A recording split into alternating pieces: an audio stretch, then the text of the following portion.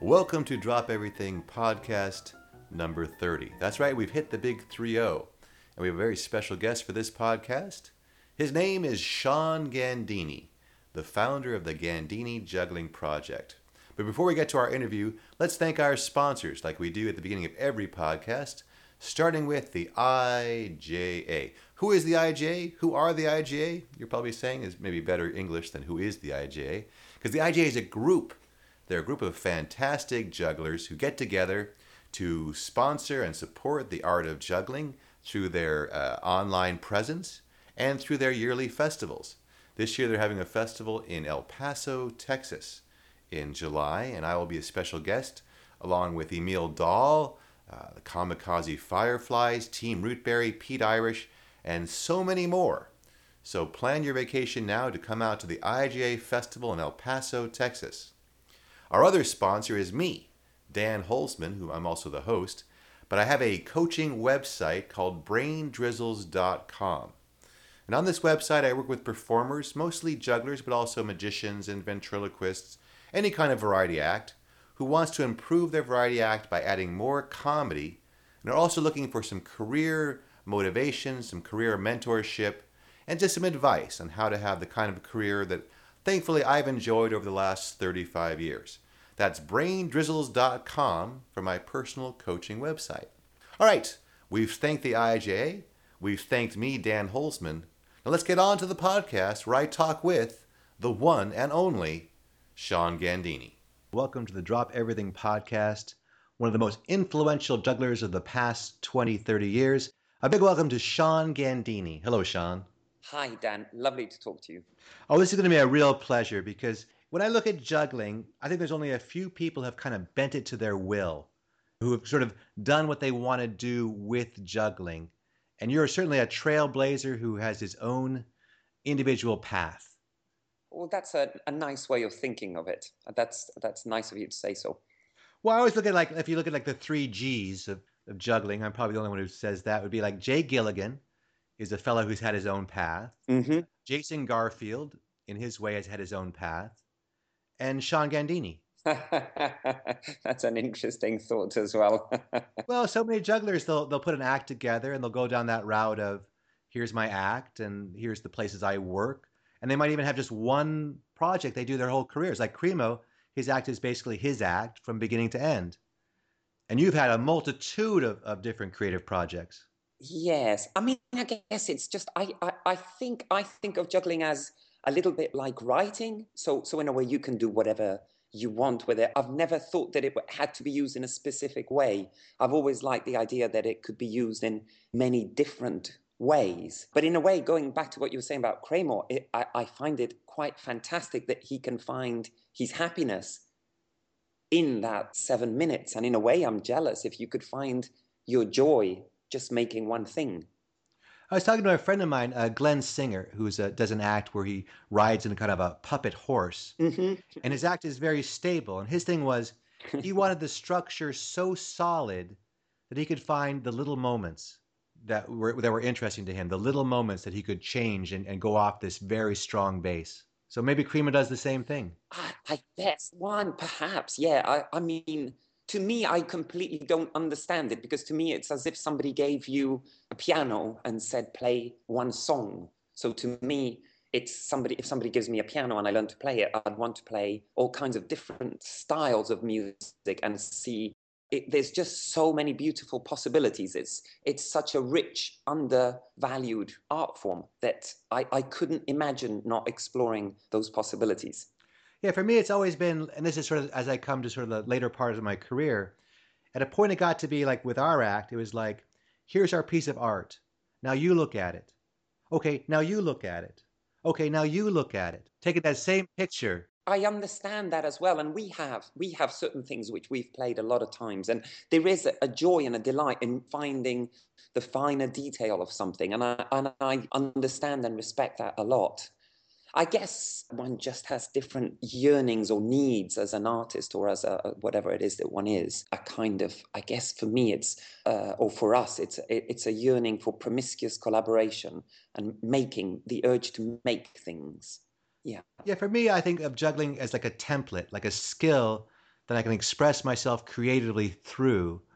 But as a comedy juggler, it's sort of a limited palette artistically because you have to please the audience in maybe a way that's a lot more easily digestible than some more of your deeper pieces of art. Yes, I see what you're saying. I mean, I suppose if you have the restriction that you need to make people laugh, which I guess we are fortunate or unfortunate not to have had, I can see. Yes, I guess it's just a different way of going. I mean, I find chatting to you about juggling quite fascinating, and we were talking about this before we started the podcast because we both are quite passionate about juggling, and in a way, we are at such magnificently opposite ends of the spectrum, although maybe it's a little bit like this curved space stuff that the opposite ends of the spectrum, maybe they meet up on the other side, and maybe it is just the same thing. Well, I think it's our background because I think for you, and obviously correct me if I'm wrong, you kind of build an audience that comes to see you and they kind of know what to expect, and you're in a space that allows this kind of experimentation. When we started doing like opening acts, you had a certain role. The audience was there to see another performer, and you had to immediately win them over. You had to always keep their interest. You had to build towards a certain kind of warming up the crowd feeling and then get off. So there wasn't much time to Yes, explore. I think there's most definitely a context in a way that I think what you're saying is absolutely right, that you're going into an existing market which expects the performer to deliver a certain kind of thing, which actually is not easy at all to do well. And we are working in a circuit where I guess an audience is coming and thinking, what am I going to see? Am I going to see? But then, gosh, we've been doing this for quite a long time, and we've done a little bit of the world you describe as well. Well, you have to, right? Because at a certain point, it's a profession. Absolutely. And to be honest with you, for me, it goes back to that thing I was saying of using it in different ways. So I love the idea of being able to put together something that was spectacular or something that was funny or something that's experimental or something. I would like it not to be restricted to one way. Like I say, I do very much think that juggling is a blank canvas and one could do whatever one wants with it. I wouldn't say it's easy in any of those areas. It's easy once one's made something that's successfully funny or something that's successfully spectacular or experimental, whatever it is. In retrospect, to look back and go, yeah, that's how it works. But if I was starting out and had to make something now, it's quite a daunting prospect. Yeah, I always look at myself as a commercial artist. So those two words have always gone together. Is there something that you kind of use to sum up your approach? Gosh, I don't know. I mean, bizarrely, I don't know if we're commercial. I'm sure you would think that we're not commercial. But ironically, for example, our piece Smashed, we just did the 500th Whoa. show, for which is a 1 hour piece. And I wonder, maybe apart from the Flying K's, how many other juggling groups have toured a 1 hour piece that many times? I wonder if one needs to go back to the olden days of juggling. I mean, I'd be curious to know how many shows Rastelli did or how many shows Cinchiavelli did. I think I mentioned this before in another podcast, but I always thought that the early death of Rastelli really hurt juggling even to this day because there was never this sort of tradition of juggling being its own show. Mm.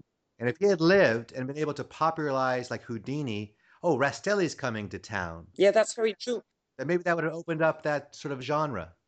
I mean, in Europe, with what they call the new circus movement, one of the big things about new circus is the idea that you could go and see a show that is one of the circus disciplines. So whether it's juggling or whether it's aerials or acrobatics. And I do think in that respect, there's an enormous difference between the USA and the European touring scene, in that Europe and France particularly does have a circuit where you can turn up in a small village and do a 1 hour experimental juggling show, and the bus driver will say to you, oh, that's interesting, it reminds me of this other show, and then I saw this other show which was a little bit more this or more that. So there's an extraordinary circus culture which I think is unique, really. Yeah, here in America, we have more like the performing arts series where you're kind of lumped in with sort of the family subscription.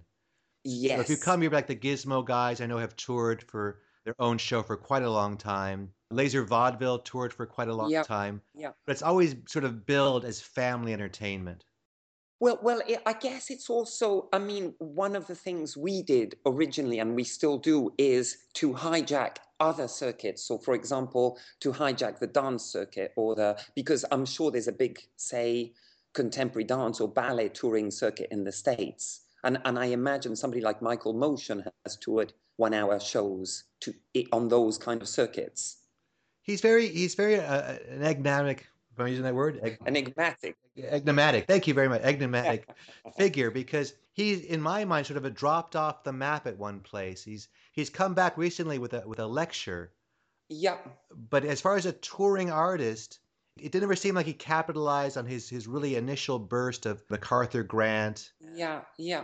And it, I know he toured a piece for a while and then, I mean, and it could be, there's an interesting analysis of that to be done, which is, I am sure if Michael Motion had done his work in France at the same time, he would have a whole institution named after him now, and he would tour and sell out every little theatre in France. I think that cultural difference between our two countries is rather gigantic. And in a way, the cultural environment that you're working in does define the kind of work you do. I mean, a lot of the jugglers that are coming out of the circus schools in Europe at the moment, for better or for worse, will go towards what probably the USA market would consider very artistic work. But because there's a market for it in Europe, that's what they think they should be producing. Whereas I imagine in the USA, if you want to make a living, unless you're visionary and can find an alternative market, you do need to conform to a certain family entertainment model. yeah, I always say that the comedy juggler is king, that the talker because they really want a lot of times a 45 to 60 minute, especially like on the cruise ships. Even though there are a couple of Yeah. acts that can pull off a silent performance. I think Michael Menez is one of them. But there's just more opportunities for the talkers out here. Yeah, yeah. I mean, if I hear you speak about that world, it's a world I have a lot of affection for, but I don't, when I think of what we make, those markets and that world doesn't even come into my consideration. And maybe it's to do with the fact, I think I've always thought of it as a form of dance or a form of theatre. So, and right from the beginning, and so the places where the work would be produced or shown would be places that show dance or theatre. Does that make sense? Yeah, no, because like we came up, my first venues was the Renaissance Fair. Like I was Yeah. aware of juggling and then it was a hobby. But my first working environment, as opposed to I started at an amusement park for like 3 months one summer when I was 17. But the first time I really felt like I was working in a particular path or journey was when me and Barry started doing Renaissance fairs. Mm-hmm. That's a very pass the hat, talking heavy environment. Yeah. Well, Well, I think a lot of the American jugglers I've met, I know the Flying K's come from that world, mhm. and I think it seems to be a formative place for a lot of successful American jugglers. Again, I don't know if the USA has had the kind of circus school revolution that Europe has had, where a lot of the jugglers who are coming out and starting to work now have come through this training, which is different from our generations, which didn't have that infrastructure. No, they all leave. They go to Canada or they go like where Wes studied Yes. with Jay. Yeah, in Stockholm. Yeah.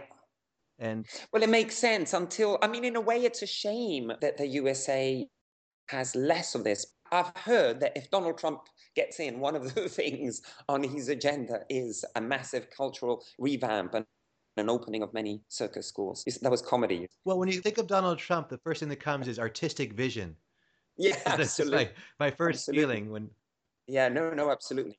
the actually it's more of a queasy sense of unease. But well, we won't go We said down we that didn't talk route. But I about think politics. No, no, no, no. I don't know. Maybe I have a few juggling friends who are of the school of the Donald Trump, but the majority of the people I know are Bernie Sanders followers and supporters. I'd like to have a conversation with somebody who's pro-Trump because I don't completely understand it. But let's not talk about politics. We'll talk about politics offline.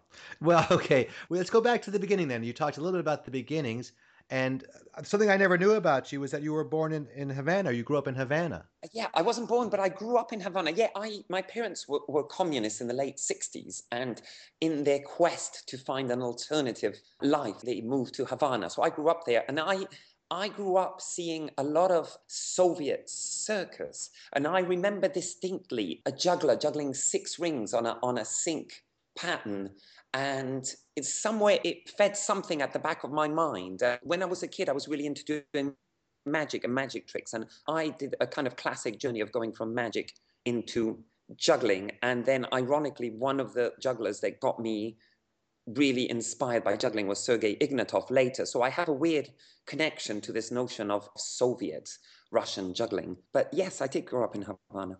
That's funny because I sort of went from the magic to juggling route as myself. I thought with magic, you had to show somebody. Like it was something you needed to do Yes. for someone else. Where juggling, I could do by myself in the backyard, and it was fascinating for hours. And magic, I just felt like without an audience, it didn't exist. Do you know, I have something similar but reverse, which is I used to love the manipulative side of magic. And then I realized I would hide all my skill.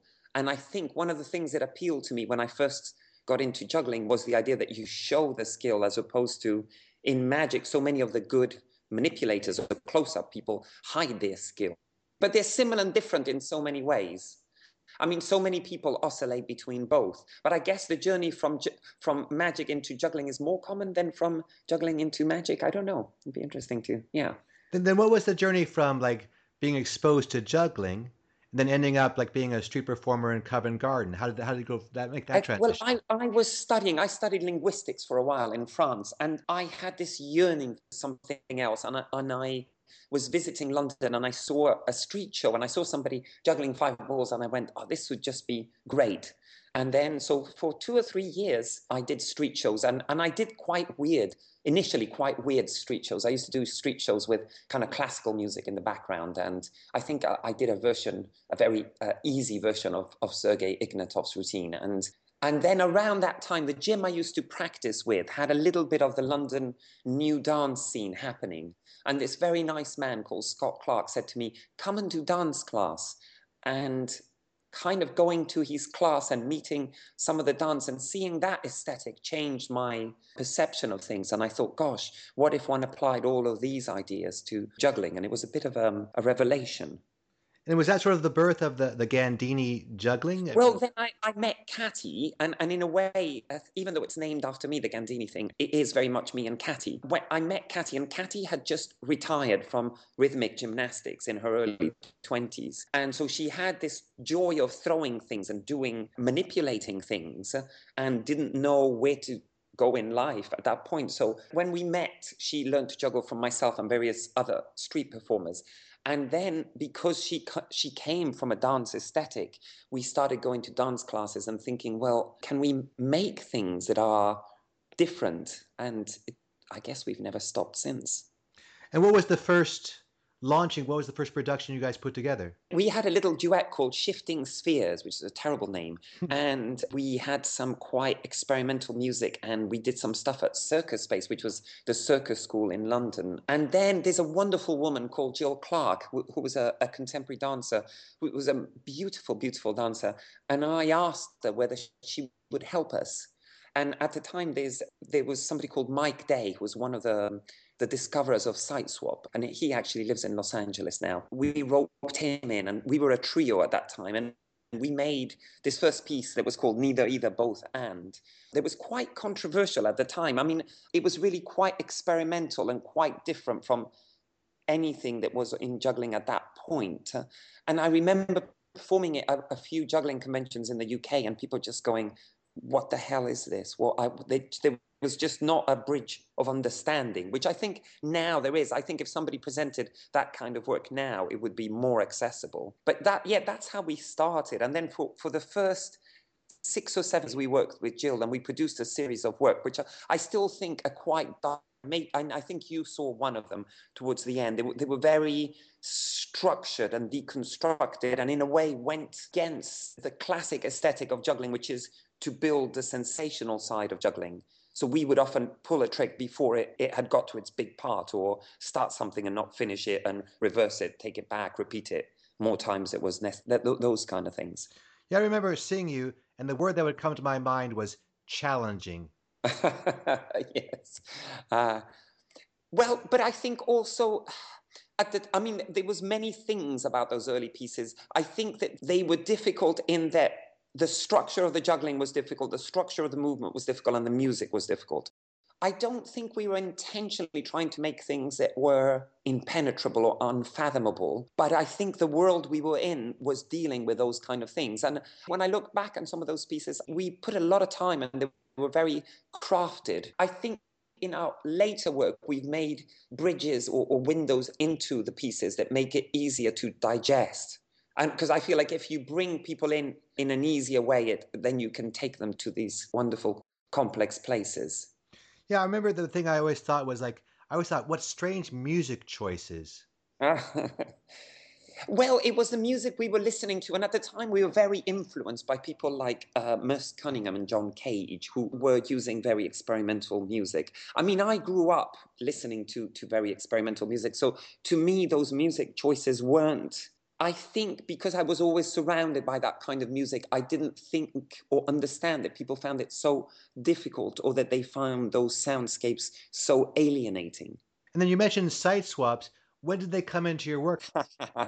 Actually, well, I had a wonderful conversation with, and somebody who I would suggest you chat to, somebody called Denis Pommier, who runs a wonderful company in France, Les Objets Volants.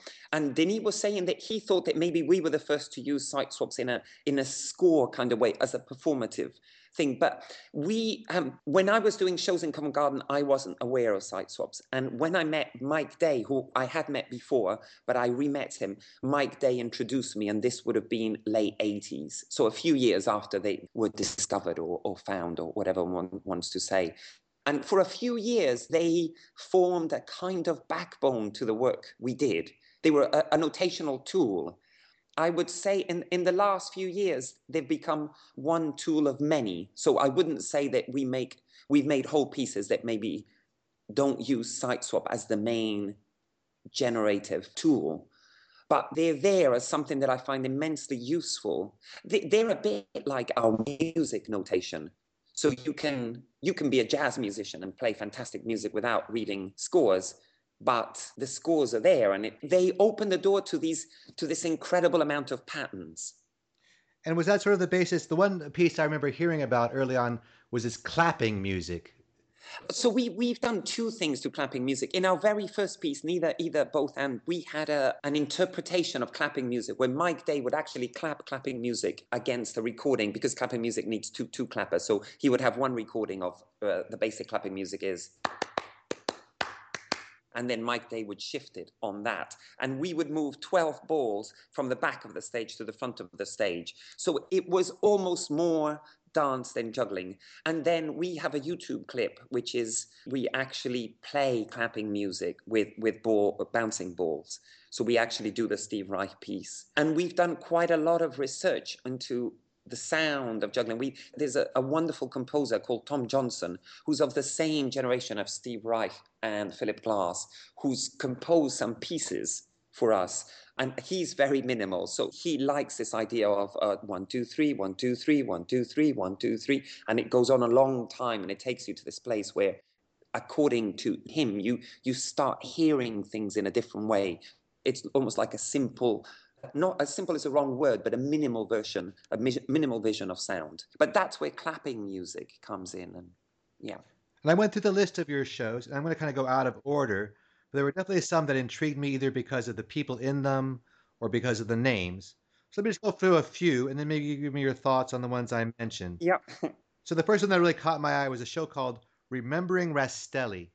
Oh, gosh. Well, Remembering Rastelli, we did. And you mentioned Jay Gilligan at the beginning, and Jay Gilligan was in that. And that was the last piece that we made with Jill Clark. We made some other things, and in a complicated way, quoting the life of Enrico Rastelli and juxtaposing it over the idea of the rise of Mussolini and fascism. It was an early experiment in dramatic things.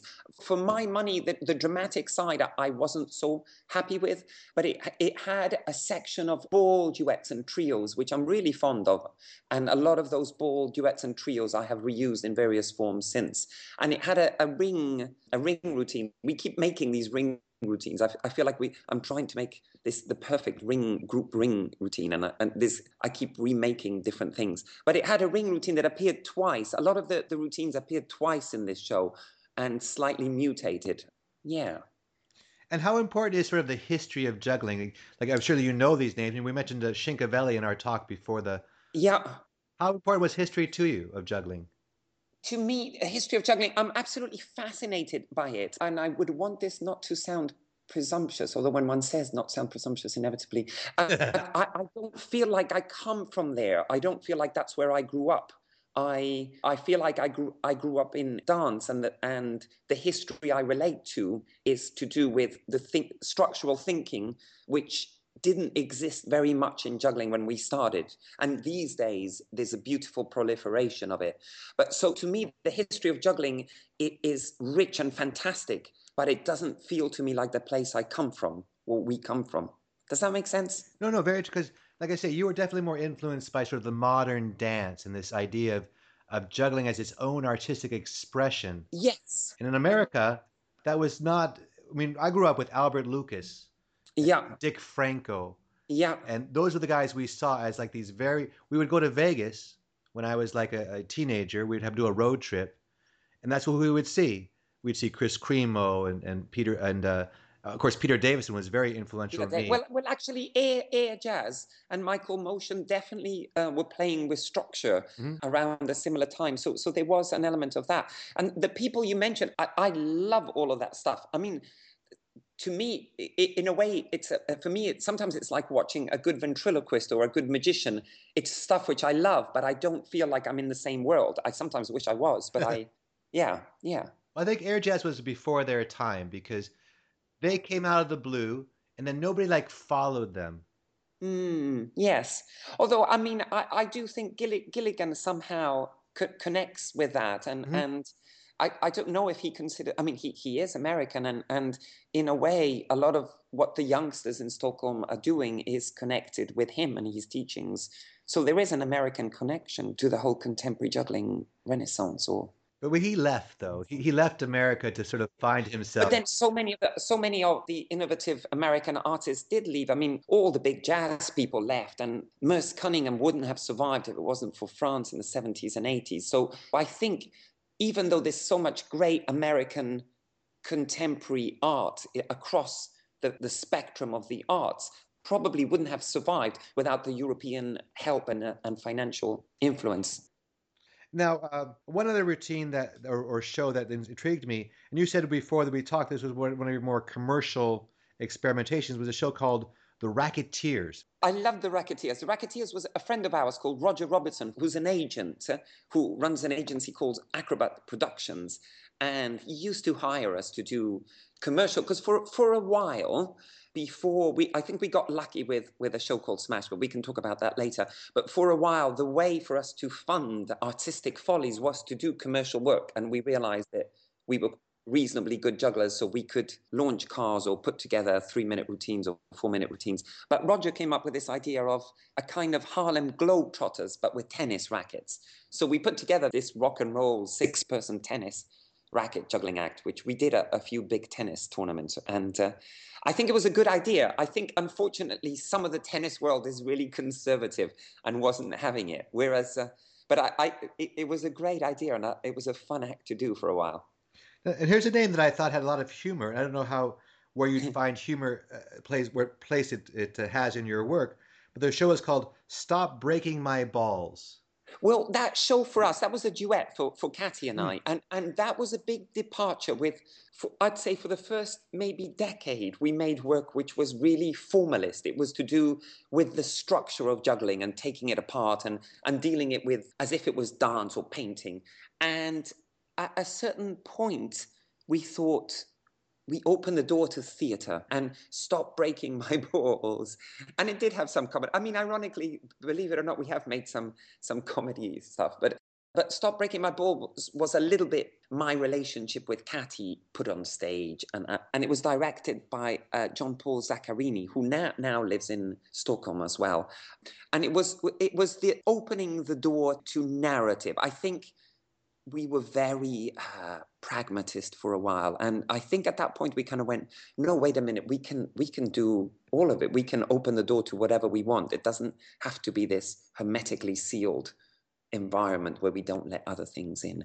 From then on, it feels like the work has been open to all manner of outside influences.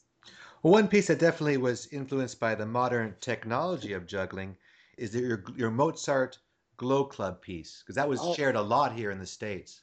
Yeah, so we did that quite a lot for a while, and we still do it. That was a little bit like a dessert. We wanted to make something that was really, you were talking earlier about experimental music and all of that, and we thought, well, why don't we do the opposite? Why don't we take something that's just a beautiful piece of music and really use mathematical notation to choreograph it and track the club? So it's completely scored, and every club is numbered and tracked throughout. To me, it's a very commercial routine. And yet when it used to get booked, like Roncalli Circus would book it and places like that, it would get booked as the kind of artistic act in an evening of entertainment.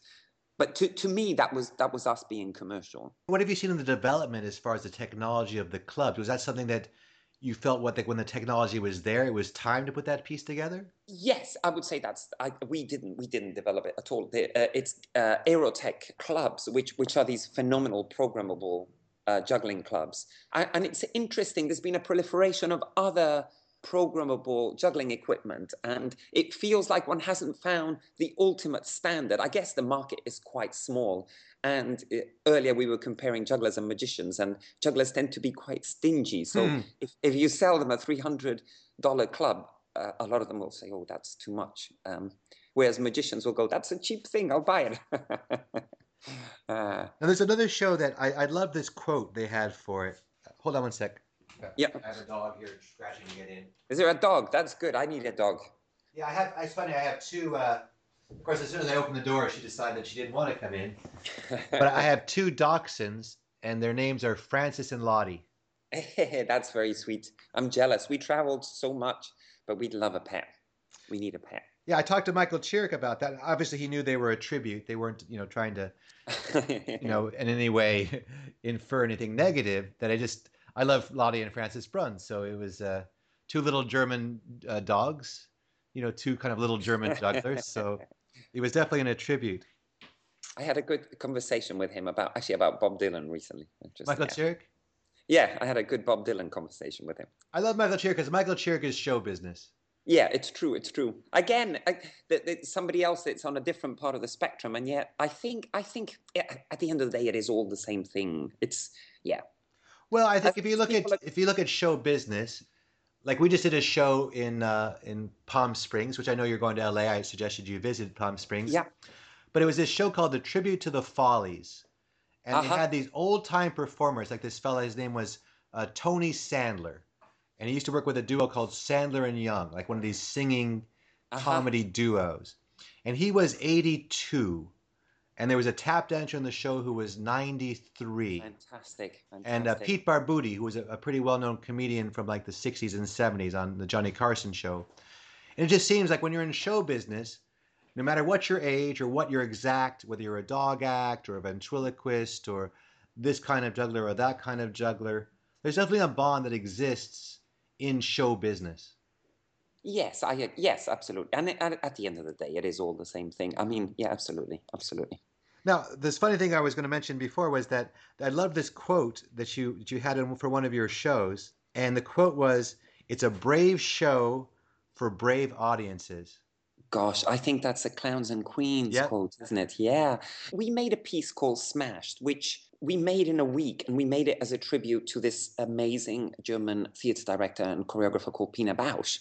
And we didn't think that we would play this show a lot. And we made it for 9 jugglers. And at the end of the piece, we broke everything. All the apples, it has 100 apples. And this show has ended up being a bit of a phenomenon. And it just tours constantly around the world. And something I thought was quite experimental, bizarrely, has ended up being quite a funny piece and quite a... But after that, some of the intentions I had in Smash, some of the serious intentions came out as comedy, which I guess is quite a nice accident. And so I thought of making something that was harsher, that explored those same ideas, as certain ideas of sexuality, or what one is looking, what is the thrill that one is looking at when one is looking at circus in a more analytical way. And so I think we were successful in making something that was quite divisive in its view. And we were talking about earlier of Europe having this new circus touring, but the new circus touring in Europe is still looking at circus as the cuddly art form. So whereas they'll program dance or theatre that's dealing with some harsh issues, love, death, and everything, they don't often expect circus to be dealing with those things. So it was interesting, and actually I have a lot of fondness for the show, even though when people are offered the 2 or 3 shows that we have, there's only a few brave programmers which do pick Clowns and Queens.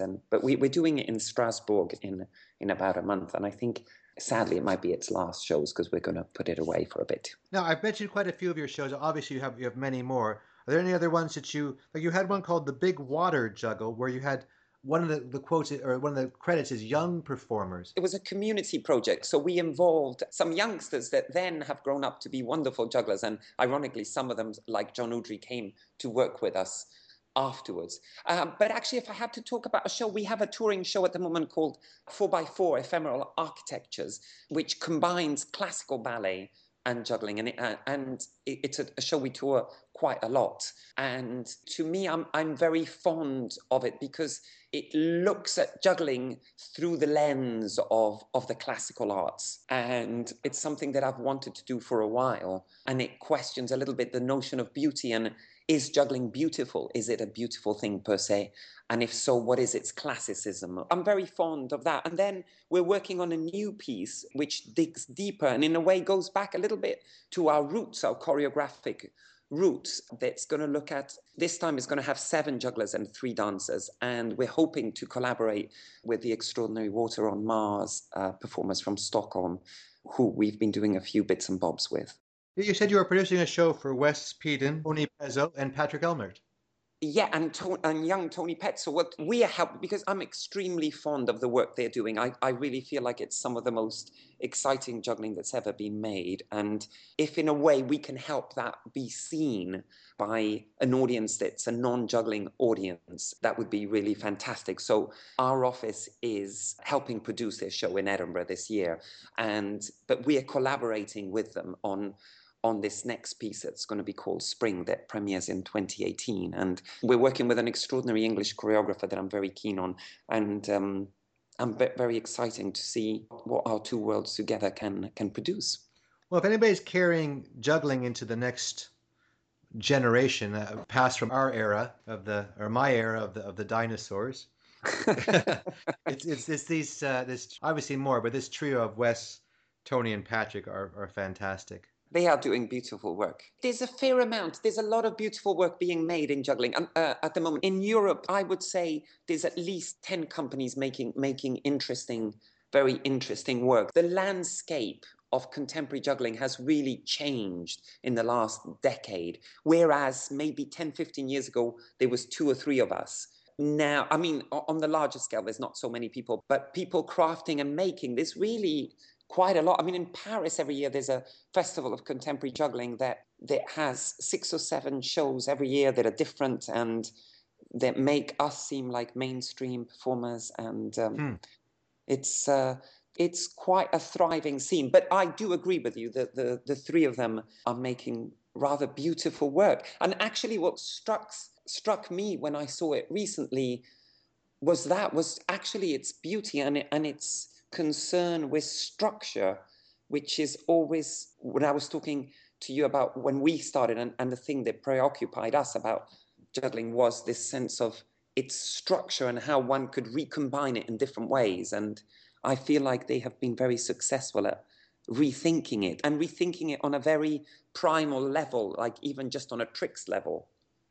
Yeah. Oh, they're super strong. I saw recently a duet with Wes and Patrick, and they did the whole first half of a show in the Israeli Juggling Festival. And I was very impressed by the cleanliness of the technique and the. I think they Mm, dropped once or twice in 45 minutes, which was. yes, I've seen that. It's a beautiful piece. Well, that piece is really very, very structural. It's great work. It makes me very happy that this work is finally, for a while, I mean, way back, I thought we were banging our head against the walls, a few of us that were doing this stuff. And so the fact that it's all opened. But then again, from the conversation we're having, it feels like it's open in certain parts of the world. And I feel like there's an aspect of contemporary circus which hasn't yet spread across the USA. And inevitably it will come. Yeah. Well, we're coming to the end of our time, so we're going to do like kind of a rapid fire because there's a couple more topics I wanted to get to, a couple more names. Yeah. So I'm just going to give a name out, and you just give me your thoughts. And Yeah. so the Peapod Jugglers. That's Maxim and Villa Walou. Yeah, and again, I think they were very, very. I think they were very influential in a certain area of juggling at a certain time. I was doing other things when that was all happening, so I didn't completely follow. But I think that in a way they were catalysts for the Wesses and the Tonys and the Patricks and that whole generation. I'm forgetting a lot of people. It's not just the three of them. There's many wonderful young You know, jugglers. they hit America at a certain time where it was just like it was definitely a breath of fresh air. But then they came to the IJA, and they were a bit ahead of us, I think, artistically. But there's a history, isn't it, of people turning up at the IJA and the IJA going, oh, don't understand this European stuff. My friend Vincent, who sadly also passed away, he was there, I think the year we were there at Niagara, and I remember them being in the public show, and it was a beautiful routine, and like you say, I think it was lost in translation. Yes, we also had was it Jerome Thomas? Is that how you say that? Yeah. You see, Jérôme Thomas in France is God. When I was talking about Michael Motion earlier, Yeah. in a way, Jérôme is what Michael Motion would have been if he'd been in France. I mean, Michael Motion is this great figure, obviously, I'm not. But Jérôme has a respect within French culture that's probably unheard of any other juggler within a cultural context. But yes, I think when he came to the IJA, he was lost in translation a little bit as well. But they're definitely names I think that it's important for jugglers to know and to remember. And one name that comes to mind is Luke Wilson. I know he was one of your performers. Yes, well, he was. Well, Luke was a beautiful soloist and duettist, and Luke was an extraordinary juggler and a great thinker who sadly died too young, as a lot of great people do. But I taught Luke when I must have been 95, 96. I could be getting my years wrong.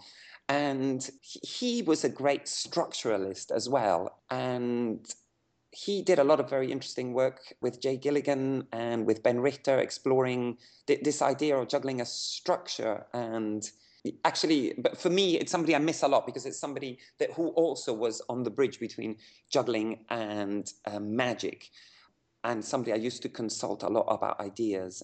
Yeah, I think he left too soon. I think he was going to do many great and interesting things, but he left some very beautiful routines. Well, it's like you and me. I remember having a really wonderful conversation with him, and we definitely were coming from two different places. But for both of us, the love of juggling was so strong that we had a really strong bond. Because even though we weren't on the same page, we were both reading the same book. That makes a lot of sense. That's a good conclusive thought, if ever there was one. Let's have one more conclusive thought. If you wanted to leave our listeners with one sort of idea about juggling or your feelings about juggling and the future of juggling or where you want to go or where you want juggling to go, what would you want to tell them? No, well, what you were saying earlier about our age and where I mean, do you know, I feel like I'm just starting.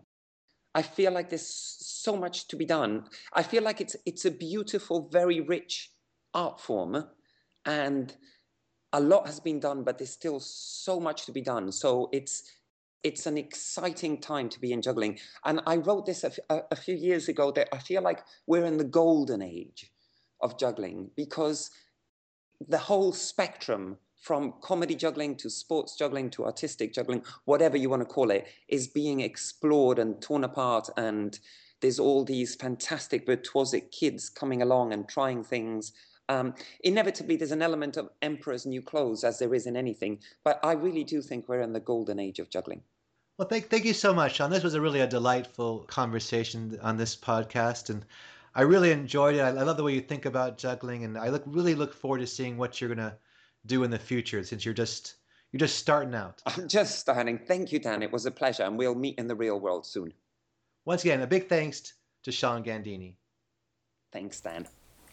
I hope you enjoyed Drop Everything podcast number 30, my conversation with the amazing Sean Gandini. And he really is amazing because he's a fellow who's carved out his own journey through the world of juggling, and I always appreciate that.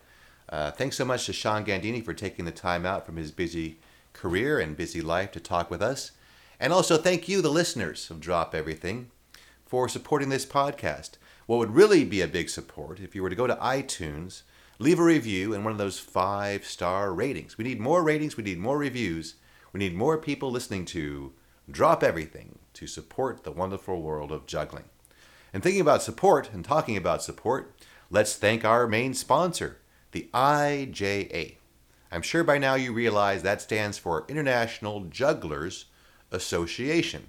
I've been a member of the IJA since 1980, and I've always enjoyed my time at the annual conventions, the magazine, the online presence, their shop. There's so much involved with the IJA to get excited about, but especially this year's festival in El Paso, Texas, where you can come out and see me, Dan Holzman, the Machine, MC the Welcome Show. So if you come out just for that, then the money will be well spent, because I'm amazing. Speaking about amazing, you know who's really amazing is my wife, Karen Holzman. She does all the engineering and she does all the real work for this podcast. So my hat tips in the direction of my wife, Karen Holzman. And thank you so much for listening. Thanks to the IJA. Thanks to BrainDrizzles.com, my personal coaching website. And most of all, thanks to you, the listeners. And remember, drop everything except when you're juggling.